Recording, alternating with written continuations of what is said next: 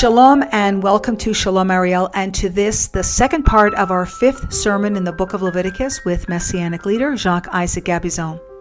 From Matthew 23 verse 25 we read, "Woe to you, scribes and Pharisees, hypocrites, for you make clean the outside of the cup and of the platter, but within they are full of extortion and excess." We ask this question, is there a difference between clean and pure when it comes to the heart and when it comes to our Minha offering to the Lord? It brings to mind Psalm 24, when David asks, "Who can ascend unto the holy hill of God?" And the answer comes with a few criteria, namely, he who has clean hands and a pure heart. So the understanding here is that we all can perform with outwardly clean ways. Looking good, that's just what Yeshua told the Pharisees. Indeed, the outside is clean. But God is looking deeper into the recesses of the heart, where purity proves our true position in relationship to God. We can be religious and do all right things and appear clean as a whistle on the outside. But let's keep in mind something very important about the Minha offering to the Lord. It was to be made of the finest of flour, the Hebrew word solet, so finely crushed and refined, taken from the exclusive inner kernel of the wheat. And what does that mean? The person was to give his best. And we see that the Messiah Yeshua is representative of that finest flour, crushed, a kernel of wheat, dying unto itself so that it can bear much fruit. In order for our actions to be pure, we need to die to self. We need to consecrate every thought and our purposes for the glory of the kingdom, for the Lord, for His ways to be acknowledged, for there to be no deceitful words on our lips, and for our heart not to be lifted up to vanities, as Psalm 24 continues to tell us. How then are we pure? When we are clean in our action and pure in thought and in words. So may the Lord bless this teaching to our hearts and keep us close to His mind and purposes. Be blessed as you listen in to today's program with Messianic leader Jacques Isaac Gabizon, and Shalom, Shalom. We are also to become holy as the Lord is holy, it says. The Minha is a constant reminder of who the Messiah is, who we should be like. Notice the words, it remains alone if it is not crushed. The word alone means solitary. It was used for one who is lacking companionship. On the one hand, we can see Yeshua's death so that he could have us as friends and companions. Because why? Because Yeshua is love. That is nature. And love requires that we share it with others. On the other hand, accepting Yeshua as a personal savior, you cannot just keep quiet about it. You want to share this great news with others. The believer then will produce his best, and his best once he dies to sin. It is only then that he or she will find a friend in Yeshua and with others. By the way, this is explained, I believe, by Paul in Romans 14, 7-8. See what he says. For not one of us lives for himself, and not one dies for himself. For if we live for the Lord. If we die for the Lord. Therefore, whether we live or die, we are the Lord's. Our life is nested in the hands of the Lord. It must be Him first always. But the process here is that once we live in Him, then we can sprinkle and pour out our blessings on others. The relationship, always remember, vertical first and then horizontal. But this Minha also recalls one important passage in the Hebrew Scriptures. See something very interesting. It is in Genesis 18:6, where the Lord, and the word here is Yud He Vav He, visited Abraham. For this is how the text begins. See what Abraham offers him then. In Genesis 18:1, we read, "Now the Lord Jehovah appeared." Can you imagine? He appeared physically to him by the oaks of Mamre while he was sitting at the tent door in the heat of the day. This, by the way, is a beautiful passage. Abraham could not believe that he was hosting God. So he gets so excited, and in a hurry, he tells Sarah in verse 6, "Quickly, make ready 3 measures of fine flower. This is the first time that the word fine flour, solet, is mentioned in the Bible. It was offered to God as it is in the Minha. In this text, the original Hebrew have no verb, by the way, in that sentence. Because Abraham was so excited, as if he yelled to Sarah, Sarah, 3 measures of fine meal. No time for the verb. But Sarah prepared 3 measures of solet. It became the flour for the offering to God. This is, by the way, the first of 53 times the word solet, fine flour, is mentioned. It was an offering again to the Lord. And the quantity, by the way, in this passage, in the 3 measures of fine meal is a lot. A lot. A measure which is a seeth in Hebrew is almost 8 liters. So 3 seeth would be about 24 volume liters of fine flour. I don't know who's going to eat all that, right? Who was Abraham, by the way, gave his best and a lot of it. Let us move to the other ingredient. See that the solet had to be mixed with what? Oil. Oil. In Hebrew is shemem, which is generally olive oil. And the manner with which they extracted the oil from the olive is very much like they extracted the flour from the grain. Through breaking it and through grinding it. It was so it was with the flour. Also, together, they speak together of the great suffering of the Messiah. It is from the word shemem that we get our word what? Gethsemane. Gethsemane. Which means actually oil press. Oil press. So fitting for the event that were taking place in there. The name is Aramaic. Gat for press and shaman for oil. The Garden of Gethsemane, this is where I believe the greatest spiritual battle took place. You know, the crucifixion was only a few hours, and Yeshua reached a most critical point in his life on earth. Because at this very moment, he was to appropriate on himself all the sins of the world, all the sins which were ever committed in history. And every time they were about to bring the Minha, as far as we're concerned, we can remember all this suffering that he went through. So the oil is also a strong reminder of the anointing of the Holy Spirit, who comes in us at the time of salvation and help us to look like our Messiah by strengthening us over and over. And when we follow the word shemen, by the way, oil, and how in the scriptures and how it gave birth to other words, we can see a great path of sanctification through the Spirit. Let me briefly show you the evolution of this word. First, we have the word shemem, right? Oil, as you can see in the screen. Second, we have the word shaman, which means fat or rich. Where a third other word, stemmed, mishman, which means fatness. And a fourth, machman, which means like the word for richly prepared food. And with time, this word, shamem, came to designate people who are stronger and even stronger and most powerful enemies fighters. This is what we learned in Judges 3:29. It says the Israelites, when they were walking with God, they struck down at that time about 10,000 Moabites, all shamam, that is robust and valiant. As the oil symbolizes the works of the Messiah and his Spirit in us, when we walk with God and give our mincha, we are on our way to become shamam, strong and ready to go forward. The third element is frankincense. Once the flour and the oil were mixed, then frankincense was poured over them. Frankincense comes from the sap of a tree and gives a very pleasant odor over and above the burnt flesh of the animal. Frankincense, lebona, is also the word for incense in the scriptures. And it is what? It is a symbol of prayer. Prayer. An important and vital element in the life of a believer. Prayer has miraculous powers. It does. One rabbi, Ibn Ezra, thought of frankincense as a symbol of numinous purity or celestial wisdom because he sees the word lavan, which means white, sincere, in there. The whole temple was called the hill of frankincense. It was the place to meet God.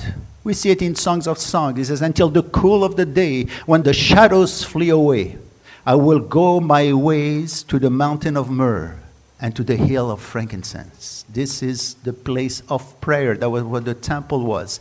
The word until the cool of the day is understood in the Targum as being the whole day until night. The temple in this verse is also called the mountain of myrrh. The mountain of myrrh, which is associated with Mount Moriah, where Abraham and Isaac came to offer a sacrifice, and where the temple was built. Myrrh itself points to the suffering and death of the Messiah. And here you have it. So we have the myrrh first, which symbolizes the sacrifices, like the burnt offering. And then the frankincense, which symbolizes the prayer, like the Minha. Both together in this verse tells us that any prayer to God need to be done over a sacrifice. That of the Messiah today. Now that we consider the ingredients in the offering, there is one more important truth about it. And this is important. This offering was always laid on the altar that had already blood sacrifices placed on it. It could never be given without blood. Remember that the first offer each day was a burnt offering in the temple. So then the Minha was offered daily, but on top of the burnt offering. What does that mean for us today? It means that prayer or any action for God should be done in the name of Yeshua and to remember his sacrifice in our lives. It is well explained by Paul when some were debating who to follow or what to follow. This is what he said in 1 Corinthians 3:11. For no man can lay a foundation other than that which is laid, which is Yeshua HaMashiach. Yeshua left all to be our Savior. And so it is normal that he asks that he has first place in our lives. He should always be the foundation of our decision, whether it is for religious or secular matters. And in so doing, we allow God to bless us in all that we are doing. So our prayer, our work, our ministry is first to God, who will confirm that to you, by the way, through many, many signs. This requirement that the Minha should always be above, given after that blood is given, will clarify to us, or does clarify to us, the problem with Cain. Do you remember Cain and Abel? It was with Cain and Abel where we first encounter, by the way, this word Minha. It was used to describe both offerings. This was before the Mosaic law, when Minha may have been the word used to explain all offerings. No specifics about different sacrifices were then given. But what did God not accept Cain's offering? What was the problem? We read in Genesis chapter 4, 3-5. It will help us to understand some crucial things about the sacrifices here. This is what it says. So it came about in the course of time that Cain brought an offering to the Lord of the fruit of the ground. Abel on his part also brought that is, of the firstlings of the flock and of their fat portions. And the Lord had regard for Abel and for his offerings, but for Cain and for his offerings he had no regard. So Cain became very angry and his countenance fell. That's what sin does, right? Countenance falls. Now, why is it that the Lord had no regard for Cain's sacrifice? The word regard, sahar, simply means to look, to consider.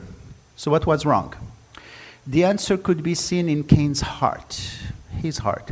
He was not at the right place with God, and God could not accept his sacrifice, his mincha. And this is reflected in the way he brought the sacrifice. Notice that Cain showed up before Abel with his mincha. And he offered it by itself to God.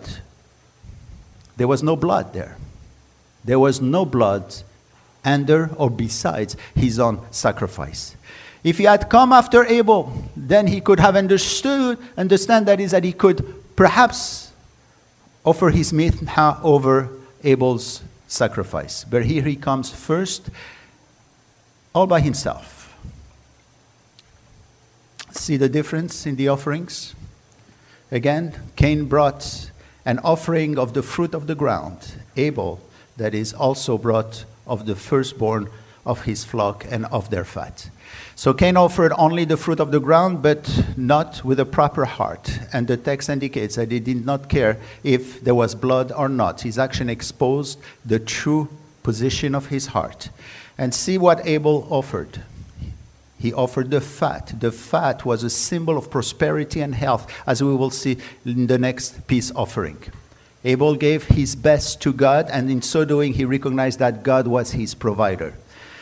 And how telling, I want to tell you how telling this is, which describes the man Cain as a religious man, as a worshiper, okay? And even a zealous one, because he came first. He was there first on the altar. Leviticus will show us that there's such a big difference between what is clean and what is pure. There's a big difference between the two. The next chapters will elucidate these things. What can be very clean but spiritually impure? This is what Leviticus will show us. Like what is reflected in many man-made religion that put Yeshua and his word out of their congregation. They are very faithful in their sets of rules. They are very clean, but God is not there. Why are there so many religions and many denominations? For the most part, it is because man wants to do what he wants. This is Cain's syndrome, which many hearts still deal with. By the way, the spirit of Cain is still present with us today. The book of Hebrews mentions Cain, as does John in his first letter, as does Jude as well. And these men were confronted, by the way, right at the birth of the church with this same rebellious and non-submissive spirit to the Lord.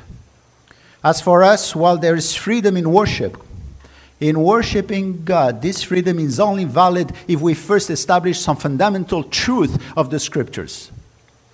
The first approach to God is not up to us to decide. We ought to know how He wants us to approach Him. He did that in chapter 1. All of this is also well illustrated in the gospel. You know, again, when Yeshua was confronted with the religious leaders of the first century, that is in Matthew 9, okay, also repeated in Mark 2 and Luke 5, he literally, I want to tell you, made fun of them. When they asked the disciples, these people asked the disciple, why is your teacher eating with the tax collectors and sinners? He answered, I did not come to call the righteous, but sinners to repentance. In other words, if you think you are righteous and pure, I did not come for you, because the first approach to Jesus is to confess our sins and to tell him we're not righteous enough to approach God. And this is why he died for us. Yet these people decided that they were the righteous ones. And furthermore, they took it upon themselves to decide who is and who is not righteous. They played, and they still today play God. But this he told them in the context, by the way, in the sacrifices at the temple. The first words of this verse are, by the way, but go and learn what this means. I desire compassion and no sacrifice. For I did not come to call the righteous, but sinners. He quoted the words of Samuel, the first official prophet of Israel. Perhaps they slowly realized that what Yeshua meant. Like Cain, he was surprised, that is, Cain was surprised that God judged him and that his sacrifice was not accepted. So he killed his brother in the same way. They did not like Yeshua, and so they killed them as well. So the relation is powerful because Jesus accused them. Actually, he accused the Pharisees of Abel's murder. Look what he says in Matthew 23:35. That on you may come all the righteous blood shed on the earth, from the blood of righteous Abel to the blood of Zacharias, son of Berechiah, whom you murdered between the temple and the altar. He accused the scribes and the Pharisees to have killed Abel, but scribes and Pharisees did not exist at the time of Abel. They came some 4,000 years later. So who are the scribes and the Pharisees at this time today? All those who actually take religion and make it very difficult for the people to come to God. Now, these things leads us to two other points, two other ingredients when it comes to the sacrifice. One ingredient which is forbidden in all the offerings is leaven. And one that always should be part of the offering is salt. That's And so the particularity of the mincha was that always offered over fire, never offered with leaven, always with salt. Where we'll look at these things, these two last ingredients in more details next time we meet. Briefly, the main reason why leaven, I believe, was forbidden at that time was perhaps to bring the worshiper back to remember one of the greatest symbols of salvation that we have in the scriptures. What is it? The Passover. It was only 3 months before that they had the Passover. And they had to get out very fast because the bread couldn't rise. As for the salt, it was a symbol of God's covenant and promises, of the surety of his fulfillment. And this is possible because the person offered the fine flour, the oil, the frankincense over the blood. Right? Now, on a lighter note, let's see how we can actually remember the mincha and bring it home with us. The mixture gave a sort of semolina, which we know today as couscous. You all know about this great dish. Now, many trace back the origin of couscous to the Berbers, who lived in the mountains separating Morocco and Algeria. And what is interesting is that the Berbers have a link with the Jews, and both have a link to couscous. History tells us that Jews have settled in North Africa with the Berbers since the 6th century BC, after the destruction of the first temple, and many of them lived with the Berbers since. Archaeological discoveries, epigrams, and writings of Tertullian in the 2nd century, and of Augustine in the 4th century, and they were indignant of the growing Berbers' conversion to Judaism. These affect to the fact. And Ibn Khaldun, an Arab philosopher from the 14th century, confirmed the existence of a large number of proselyte Berbers at the time of the Arab conquest in Africa. Some have gone as far as saying that the Berbers were Jews themselves. Even today, we find many of these Berbers with Jewish-sounding names and with white skin, blue or green eyes. The point is, if historians are right, it is possible that these Jews carried with them the recipes of the mincha from the first temple, and it turned out to be today couscous. So in the couscous, we find the origin of the mincha. I know it's a long shot. And many will complain about this well-guarded recipes of this delicious dish. But whether it stems from the mincha or with the Berbers, the next time you eat couscous, and I encourage you to do so because it's very good. Remember Leviticus 2 and the blessings which flows from it. Again, the title of this study is, Where is your mincha? How are we thanking God in our lives? How are we speaking to him and offering him the best we have? You know, to conclude, I would like to bring to you, two great and wonderful passages of the Bible which speak of the mincha. In the New Testament, the word offering, prosphora, has basically the same meaning as the word in Hebrew, mincha. It is also used for the offering given to God. And we see Paul, he used it actually to describe. And so let me bring you to Romans chapter 15, where Paul says, actually, and this is beautiful, where his mincha was his ministry to the Gentiles. See how he formulates it, verse 16. To be a minister of Messiah Yeshua to the Gentiles, ministering as a priest the gospel of God, so that my offering to the Gentiles may become acceptable, sanctified by the Holy Spirit. First, Paul must have had the temple offering in mind. He speaks of ministering as a priest. This is one word in the Greek, attributed to the priest performing sacred rites. But what was Paul offering to God, or what was his mincha? For this is what he must have meant, and not animal sacrifices, since Yeshua already came. His gift to God was actually his ministry. Paul was an apostle to the Gentiles. He was chosen for this. And so he says, my offering to you, God, are the Gentiles to whom you sent me. Every Gentile which came to God through him, every Gentile he discipled and prayed for, he considered a mincha to God. And we should consider actually every fruit we produce for God. This is a mincha. But what will the Gentiles give in return? Or will give in return? This is when we come to one very touching passage of Isaiah, which speaks of the Gentiles, Minha, as Isaiah actually uses the same word. Let's go to Isaiah 66, the last chapter of this book.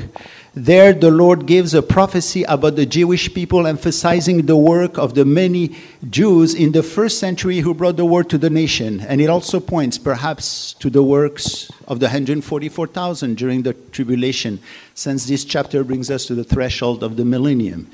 This is what he says, verse 19. I will set a sign among them, and will send survivors from them to the nation, and they will declare my glory among the nations. He compares the Jewish remnant who preach the good news as a sign, that is an ot in Hebrew, which is like a miracle. But now, see how the nations will answer to this great miracle. Look at verse 20. Then they, the Gentiles, shall bring all your brethren Israel from all the nation as a grain offering, Minha, to the Lord, on horses, in chariots, in litters, on mules, and on camels, to my holy mountain Jerusalem, says the Lord, just as the sons of Israel bring their Minha, grain offering, in the clean vessels in the house of the Lord. Here at the end, the nations of the world will answer the blessing they got from the word of God from the Jews by offering them Minha. What would it be? They will help the Jewish people back to their land as their offering to God. This, I want to tell you, is a most beautiful picture. Paul made it his offering to proclaim the word of God to the Gentile, and the Gentiles, once they realized it, they made it their offering to help Jews back to their land. And the question is, where is your Minha? Anything you do for the kingdom of God, this is your Minha. Amen? Let's bow our head in prayer.